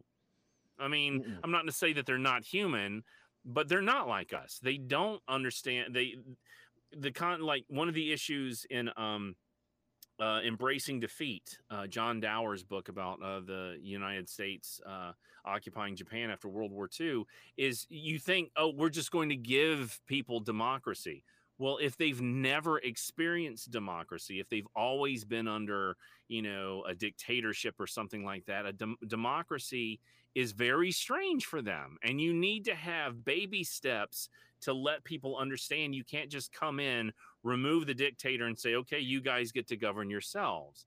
That's not exactly how it works for certain groups of people. Now, I wasn't trying to say that Somalis aren't human or that Japanese aren't human. I'm not trying to say anything like that at all. But that's we always try to say that our values and our culture are universal, and they are absolutely not. Exactly. And there's a lot of different scenarios where we can go into that have nothing to do with war, but exactly. It's like, I've got somebody who grew up playing basketball. I said, okay, hey, go play hockey now. Here's the equipment, go do it. And we wonder why they can't figure out how to play hockey, or that's like, someone who can't read say, here's a book, now read it. We've given you the tools you need to do it. Now do it. Exactly. How do doesn't work like that. Yeah. How do you go in and take an established control structure out and say, here's a new control structure that's nothing like what you had before, but it's better because, it's worked for us for a long time. And then on top of that, how do you convince other people around the world that you're more right than what they had or what anybody else has? Am I kind of going where you're going there, Hatfield? Yeah, we kind of want to believe that we always have the moral high ground. Correct. Yep. And, America, and just going in and blowing stuff up and whatever. But, and there's a lot, for a long time, we were kind of hung up on this, World War II mentality that we were coming in and liberating, Europe from, the Nazis and, and Asia from Imperial Japan and all that kind of stuff. But the fighting, and I think Mogadishu was probably one of the first examples that I can think of. And maybe you could probably make the same argument about Vietnam, but it's no longer here's an army holding this position, there's an army holding that position, and we line up and shoot at each other. Mm-hmm. It's an urban war. The urban warfare is completely different when you have kids with guns, when you have women with guns and that kind of stuff, and and it's kind of like if and they don't have uniforms. There was do what? And they don't have uniforms. Yeah, I mean, people are just in street clothes. It's not like, well, what's their insignia? Is that person a captain? I don't know. He's like 5, so it's like, and the thing is that if you're an American soldier and you've got a gun and you're in a firefight, such as what was depicted in Black Hawk Down, and at one point you see this woman come up and you see her grab a gun, and the guy's like got a gun aimed at her, and he's like, don't do it, and he's yelling, and she picks up a gun. Now, if you shoot this woman with a gun, you are defending yourself, but then word gets back home that you shot a woman. Mm-hmm. Without the context of what was going on in that. And that's not World War II. Right. Or it ends up on, whatever version of television, state television they have, and there's a dead body and it's a woman, and, oh, the Americans shot this woman, this poor woman. It's a new version of propaganda. Then you've turned everybody who's watching that television against anything you were trying to do in the first place. You're right. It's a new version of propaganda. Exactly. Sure. Oh yeah, absolutely. And it's not a new version, but yeah. Well, right. You're correct. So the manner of warfare, you start off with, Napoleonic, or prior to Napoleon, where you had like 2 lines fighting at each other because of the guns that you have. Mm-hmm. And then after, the French and Indian War, you're now doing a little bit more of, shooting from cover, your guns, the technology is starting to change. And now you've got tanks and, 2 armies fighting each other, trying to outflank each other, to now urban warfare against basically a mob. Mm-hmm. Right. And arguably this small group that were only really going in there to grab this guy, get in, get him, and get out. Yep. Were not trained for this. Well, I wouldn't say they weren't trained for it, but it wasn't what they, at that time, they were still expecting, operations in the woods. That was not too long after Noriega and Panama. Another thing you should think about too is you've got rules of engagement for what's supposed to be a 1-hour operation. Right. The second it becomes something different, you have to get rules of engagement that are approved from someone way higher up the chain than is on the ground.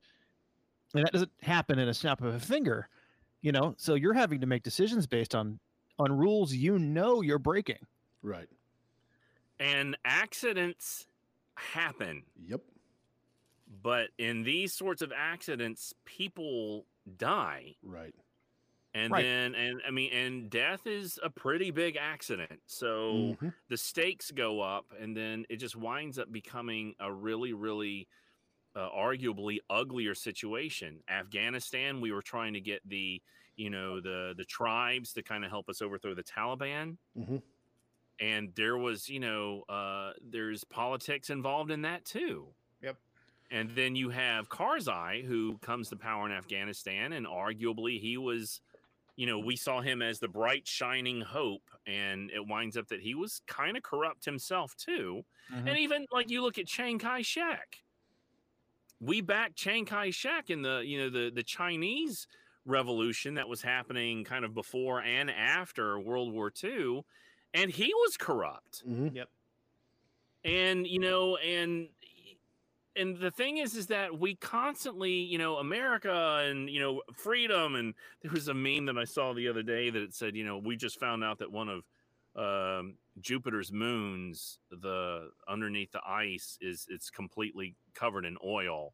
And then you see this angry eagle and it says, looks like Io needs freedom, that kind of stuff. Right. And and it's kind of like we think that we go in there and we always have the moral high ground, and we haven't. We backed Chiang Kai-shek because we didn't want the spread of communism, but the person that we backed wasn't a great candidate either. Right. Right. Lesser of two evils. And so, whenever people are like, yeah, we need to go to war, we need to bomb them, we need to do this, and it's kind of like, we haven't been doing too well. And I'm not saying that the military personnel haven't been doing well. They No. are only as good as the intelligence and the orders and whatever that's given to them.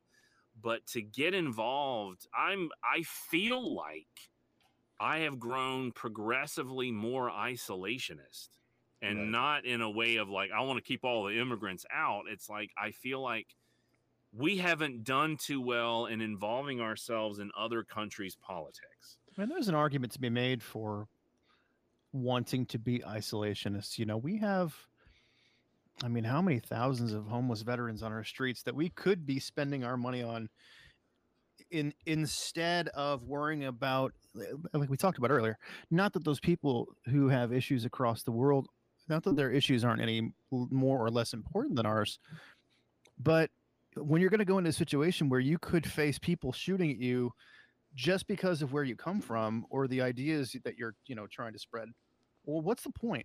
Why do that in the first place? Why put yourself in that situation? So We have far more things to worry about here than to worry about getting shot at by some rando, in another part of the world. And to piggyback onto that, we spend more on military funding than the next, I'm wanting to say 9 countries behind us combined. Right.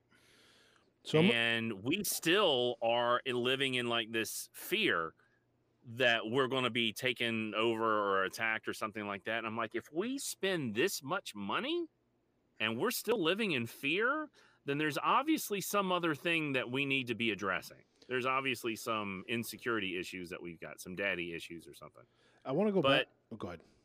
No, but it's like we spend so much money, and the thing is that then there's the argument to be made, if we were to reduce that spending, if we were to cut back that spending, then that could make us more vulnerable and make other areas, parts of the world vulnerable. So it's kind of like we may have put ourselves into, by spreading ourselves out, by trying to bring freedom to the world, we may have put ourselves into a bit of a pickle that, well, we've got these areas, we're going to have to try and defend them at whatever the cost is. If that makes any sense. That may not. Right. It doesn't. Then you get into a whole argument about spending.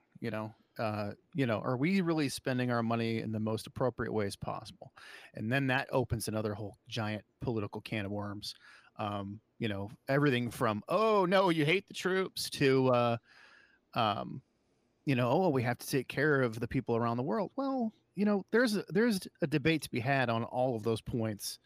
But I mean, just the spending overall is a whole other giant set of issues. So I want to do something here and just hear me out here. And there's something to be said about, when you have the means to help, do you help? Right. And I'm going to throw a very hypothetical situation out there and see what you guys think about this one. And I'm just going to pretend that, say, somebody had chosen to pick a specific group, maybe a religious group. We'll just pretend like it's like the Jewish people. And we'll pretend like it was going on in Europe. Talking about Israel? And no, not Israel. And like this guy from, say, Germany was rounding up all these Jews from around Europe and putting them in these camps and like holding them there and like killing them off and making them do kind of a whole bunch of work. Is that something where maybe we should, we have, the United States would definitely have the means to do something about that. Should we do something about that? If you are saying that the basis of our entry into a world war was only predicated on the discovery of atrocities being done in Eastern Europe, then I would take you to task on that. But you're absolutely right, and that's why this is not a perfect example. I like I said, and I know that's not a perfect example. But you got to think, based on the example that you're saying, we did allow that to happen for a good while, and it was known that these camps were found even in Right. the early 1940s, even before the entry of the United States into the war. I mean, absolutely. And we denied even- entry of Jews into this country. So, I mean, Right. that's where you have to look at it. If you have them. Even England tried to appease Germany by giving them part of Czechoslovakia, Right. by saying, Sure. hey, well, let's just, you can do whatever you want, just calm down. Right. So, I mean, there have been times where we have allowed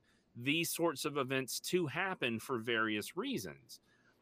We talked about this on an earlier episode where was it not Times Square, but whatever the place is in New York where they had the big like fascist rally where they had the swastikas Madison and the No, huge it's Madison Square Garden.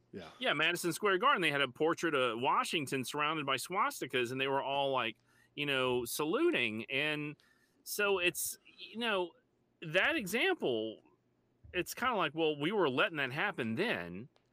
But then, then you wind up getting, but then, then we didn't get involved in Rwanda. Right. And then it's kind of like, well, why didn't we do that? Is it because, Exactly. it's another African country? I mean, whereas you had Bosnia Herzegovina, And we were getting involved in that. And then it seems like, okay, well, we're wanting to get involved in certain parts of the world, but not other parts of the world. And then how do you pick and choose?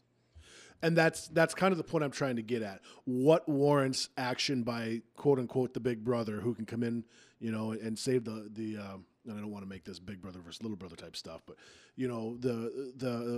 what warrants the enforcer coming in and protecting that who cannot help themselves, Right. and that's the thing. At what point is, because I mean, the movie Team America World Police is what you were referencing with the whole America. And it's great. Right. I love the movie, but it's very politically. But it's not. It's. I mean, there's Right. a hint. There, all satire has a kernel of truth in it. Oh, Right. sure. So again, the question becomes, at what point is it appropriate to step in? Is it ever? Because I don't believe in everything is black and white. I've told you that before. So I can't say never or always. The world is very gray. So, but what criteria says, yep, we should here and we shouldn't there, Well, what would be your criteria? I don't know. That's why I'm not president. That, and I just turned 35, so I'm finally eligible. Oh, well, there you go. Yeah. 35. Well, I remember those days. Yeah, exactly. So And that's the long thing. I throw it out there. I don't know what the criteria is, Hatfield. And I'm not disagreeing with anybody who has the criteria necessarily.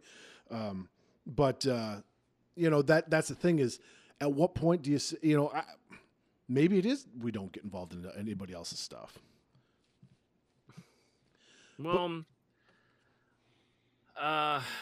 if you're asking what our criteria was versus the criteria that has been used, Mhm.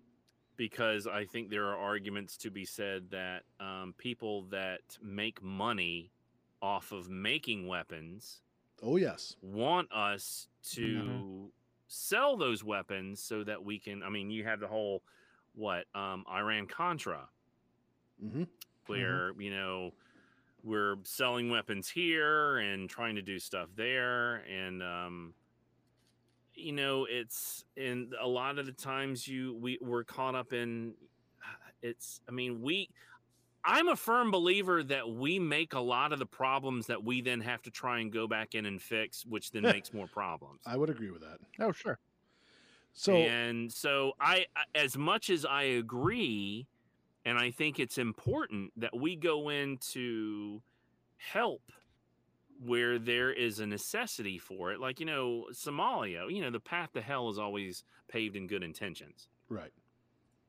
And we have, Somalia, where we wanted to prevent these people from being starved to death. We wanted to assist. We wanted to help. And we stepped into a huge mess going into Afghanistan. We, we're trying to get Saddam Hussein. And while we're at it, let's topple this overly religious regime and have the people stand up and make it like America, democracy, which they were not accustomed to. Right.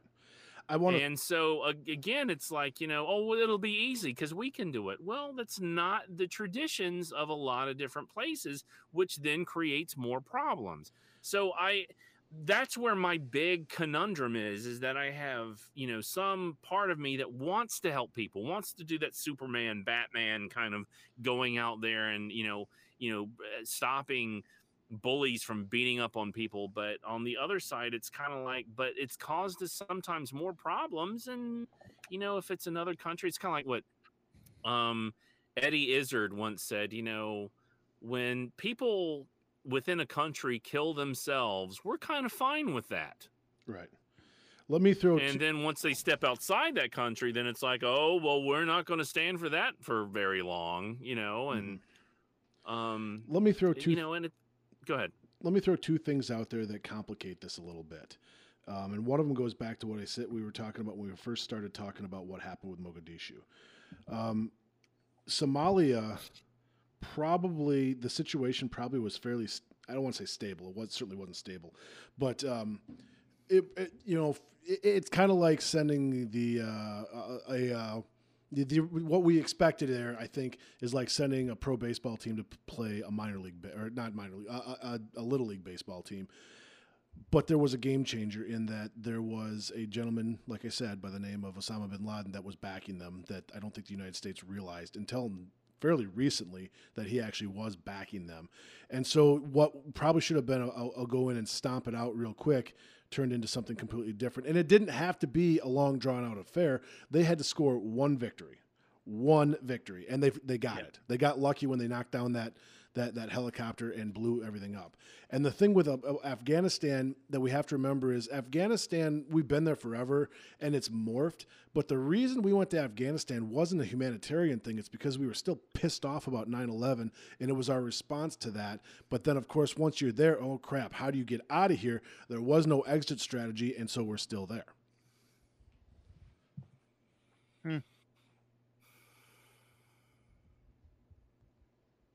No thoughts? It's so muddled. I mean, we've never been in a conflict like in Afghanistan this long before. No, I agree. And, and we're used to these movies where we come in, we're the cavalry, we come in, we rescue everybody, roll credits. Right. And it doesn't happen that way, does it? And Iraq and Afghanistan have kind of said, well, let's hold on to this for just a second. Mm-hmm. And again, I do not blame the servicemen and women that have gone over there and risked their lives and lost their lives. No, it's not to achieve an end that their political leaders have not created. There's this TV show that I've seen. It's on Showtime called Homeland. And they've got there's a really good line in. I haven't seen that. I hear it's kind of. Yeah, it's weird. it's actually in season 8. Unfortunately, I hear Jack Ryan's much better. It's honestly, Homeland. It's much better now. The first couple seasons were garbage. Well, their analysts were just their crypto people were just crap. It's an inside joke. Go ahead. Yes. If you didn't, Jack Ryan, by the way, I've been watching that. It's pretty good. The first season does feel like it's trying to be Homeland, but Homeland did it better. Continue. Okay, but anyway, in the 8th season, they're basically, and this is going to spoil some things. Basically, sorry. What's going on is the U.S. CIA people, and it's actually Saul Berenson, who is Mandy Patinkin, who is in that show, obviously. Such a nice man. Yes. And anyway, he's dealing with essentially the leader of the Taliban, and they've captured him, and basically the agreement they've come to, long and short of it, the leader's son wants to keep fighting. The leader himself says, no, this is stupid. We need to get this done with. And he basically says to his son to justify it, we're strong enough to never lose, but we're not strong enough to win. And that's kind of where we're at. I think that's reality. And that's the thing when you get into something like this, you think total victory is you destroy the enemy and that's the exit strategy. But that's total not victory. real. I mean, that's not right. We talked about it in the This Week in History. Total victory, and sure, in the mind of Sherman, total victory means something totally different than it means now. Correct. But total victory, I mean, as of at a time, and through much of history, meant total victory means there's a lot of civilians are going to lose their lives. There's a lot of destruction that's going to happen. And, and look at the world idea wars. of total victory is not so total anymore. No. Well, was it total victory or total war? Well, either way, both really. Total war means you Right. get rid of everything, correct? But total Sure. victory basically means you surrender on. you've done that. They surrender on your terms, and that's the end of it. And they're surrendering Right. because they have no other options, which is Right. certainly not the case that we have worldwide. But I mean, we could go on for hours about the world situation right now. But yeah, I get what you're talking about there, Hatfield. And Brian, you're absolutely right. And that's the thing. You look at Europe after both of the world wars. That was essentially total war. Why? They carpet bombed. You know, they Sure. shot artillery. They didn't care about destruction of property. They said, let's eliminate the threats. However, we must do that. And to a certain extent, that's happening in Afghanistan and Iraq because there's a lot of buildings getting blown up. And then, yeah. Yep. So it becomes, how much can you accept? Well, if you can't accept much of it, how do you decide? You know, I'm going deeper than I'm. Well, I getting in mean, the no, deep when end. we were the unconditional surrender Mhm. during World War II for the Japanese meant that we had to kill over 200,000 people Correct. in 2 cities. Mhm. I had to vaporize them to get them to finally, you know, and it's kind of like, and I mean, and granted, you can't judge those decisions in 2020. You have to look at them from, you know, 1945. But I just, you know, I've gotten to be more, especially with these 2 wars recently. Like when we went to, when it was Desert Storm, and we went in there, and it was kind of like we had all these brand new toys, you know, F-117 stealth fighters and stealth technology. They can't even see us. And we got Tomahawk cruise missiles, which can go like, you know, 1,000 miles and have the, you know, the accuracy of a football field goal, you know, all this kind of stuff. And it's like, dude, we're rocking the Casbah. Right. And Literally. and we were like, this is, you know, we have an amazing military. Yeah, let's go in and save it. And now it's kind of like, I don't know. It's like, no. Right. No, we've got all this stuff and we're still stuck in there for, you know, going on 20 years. Right. So I'll ask this question as maybe we start towards our closure on this. What is the legacy of the Battle of Mogadishu, known as Black Hawk Down? I think for me personally, soldiers can only do what they're ordered to. Mhm. And this was a mission that they did based on the intelligence that they had. They didn't get a chance to say, no, I don't feel comfortable with this. They had to go in there and they did what they did. And, you know, for those that died and for the ones that survived, I think that they are, I mean, they're to be commended. Mhm. Because I probably would have probably died from pooping my pants, like just continuously for 17 hours. Right. You poop too hard. But these guys, they went in there, they did what they were told, and then a screw up happened. They tried to adapt with each thing that was being thrown their way. Oh, something else happened. Okay, now we have to take care of that. Okay, something else happened. Yeah. Now we have to adapt to that. They showed, it's kind of like, you know, when we're talking about Apollo 13, Mhm. they adapted to unforeseen circumstances in the best way that they could. And I think political aspects aside, I think it showed a great amount of ingenuity and toughness on the side of the American servicemen that were there. Mhm. And so I think it shows that tenacity. But again, I mean, so I don't have a problem with the military people that are going there trying to take care of this. I have a problem with the motivations and the exit strategies. Mm-hmm. So the takeaway for me is that it does show the training and the spirit of, American servicemen in what I can only describe as hell on earth. Sure. Hmm. Geldmacher? I'm going to look at it from a little bit more of a bigger picture. It almost seems like in situations like this that you're damned if you do and you're damned if you don't.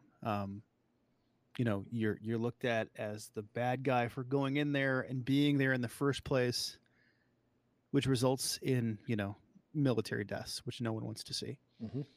But then if you don't jump in, if you don't go there, if you don't contribute, oh, you're selfish, or you're not looking out for the rest of the world. Right. And I think it's unfortunate that we put ourselves in that situation because we've done it to ourselves. Mm-hmm. And it's unfortunate. And I think a lot of times we do so taking that American soldier for granted. Mm. Oh, well, they'll handle it. They'll fix it. They'll take care of it. And that's unfortunate. Mm-hmm. That's kind of my takeaway. Sure. Rude. We didn't talk we didn't talk a ton about the operational side of it, but what I do know is that from a military standpoint, as far as what they did in adjusting how they go and do these things changed. I mentioned they had no air support. I don't think that happens very much anymore. And as far as like having a quick reaction force, that doesn't happen either. You've got somebody who can mount up and get in there within 30 minutes to bail you out. So, I mean, lessons were learned from it that way. Politically, I do, I think Rwanda got as bad as it did because Mogadishu happened.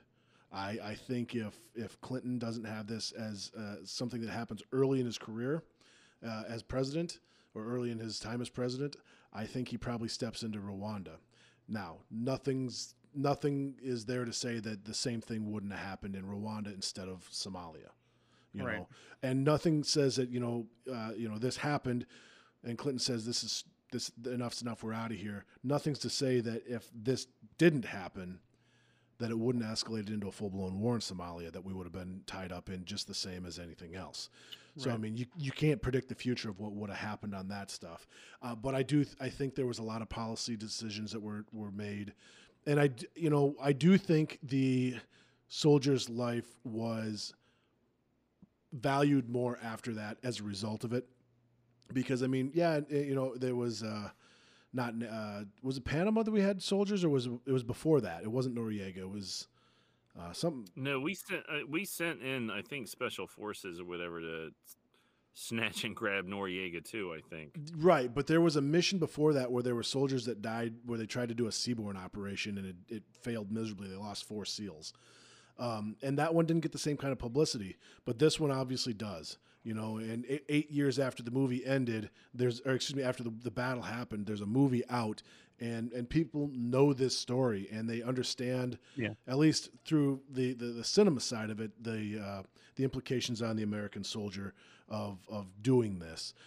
So I think there's some of that, but I still think at the end of the day, Geldmacher, what you said, send the troops in, they'll take care of it, and we forget about what that really means.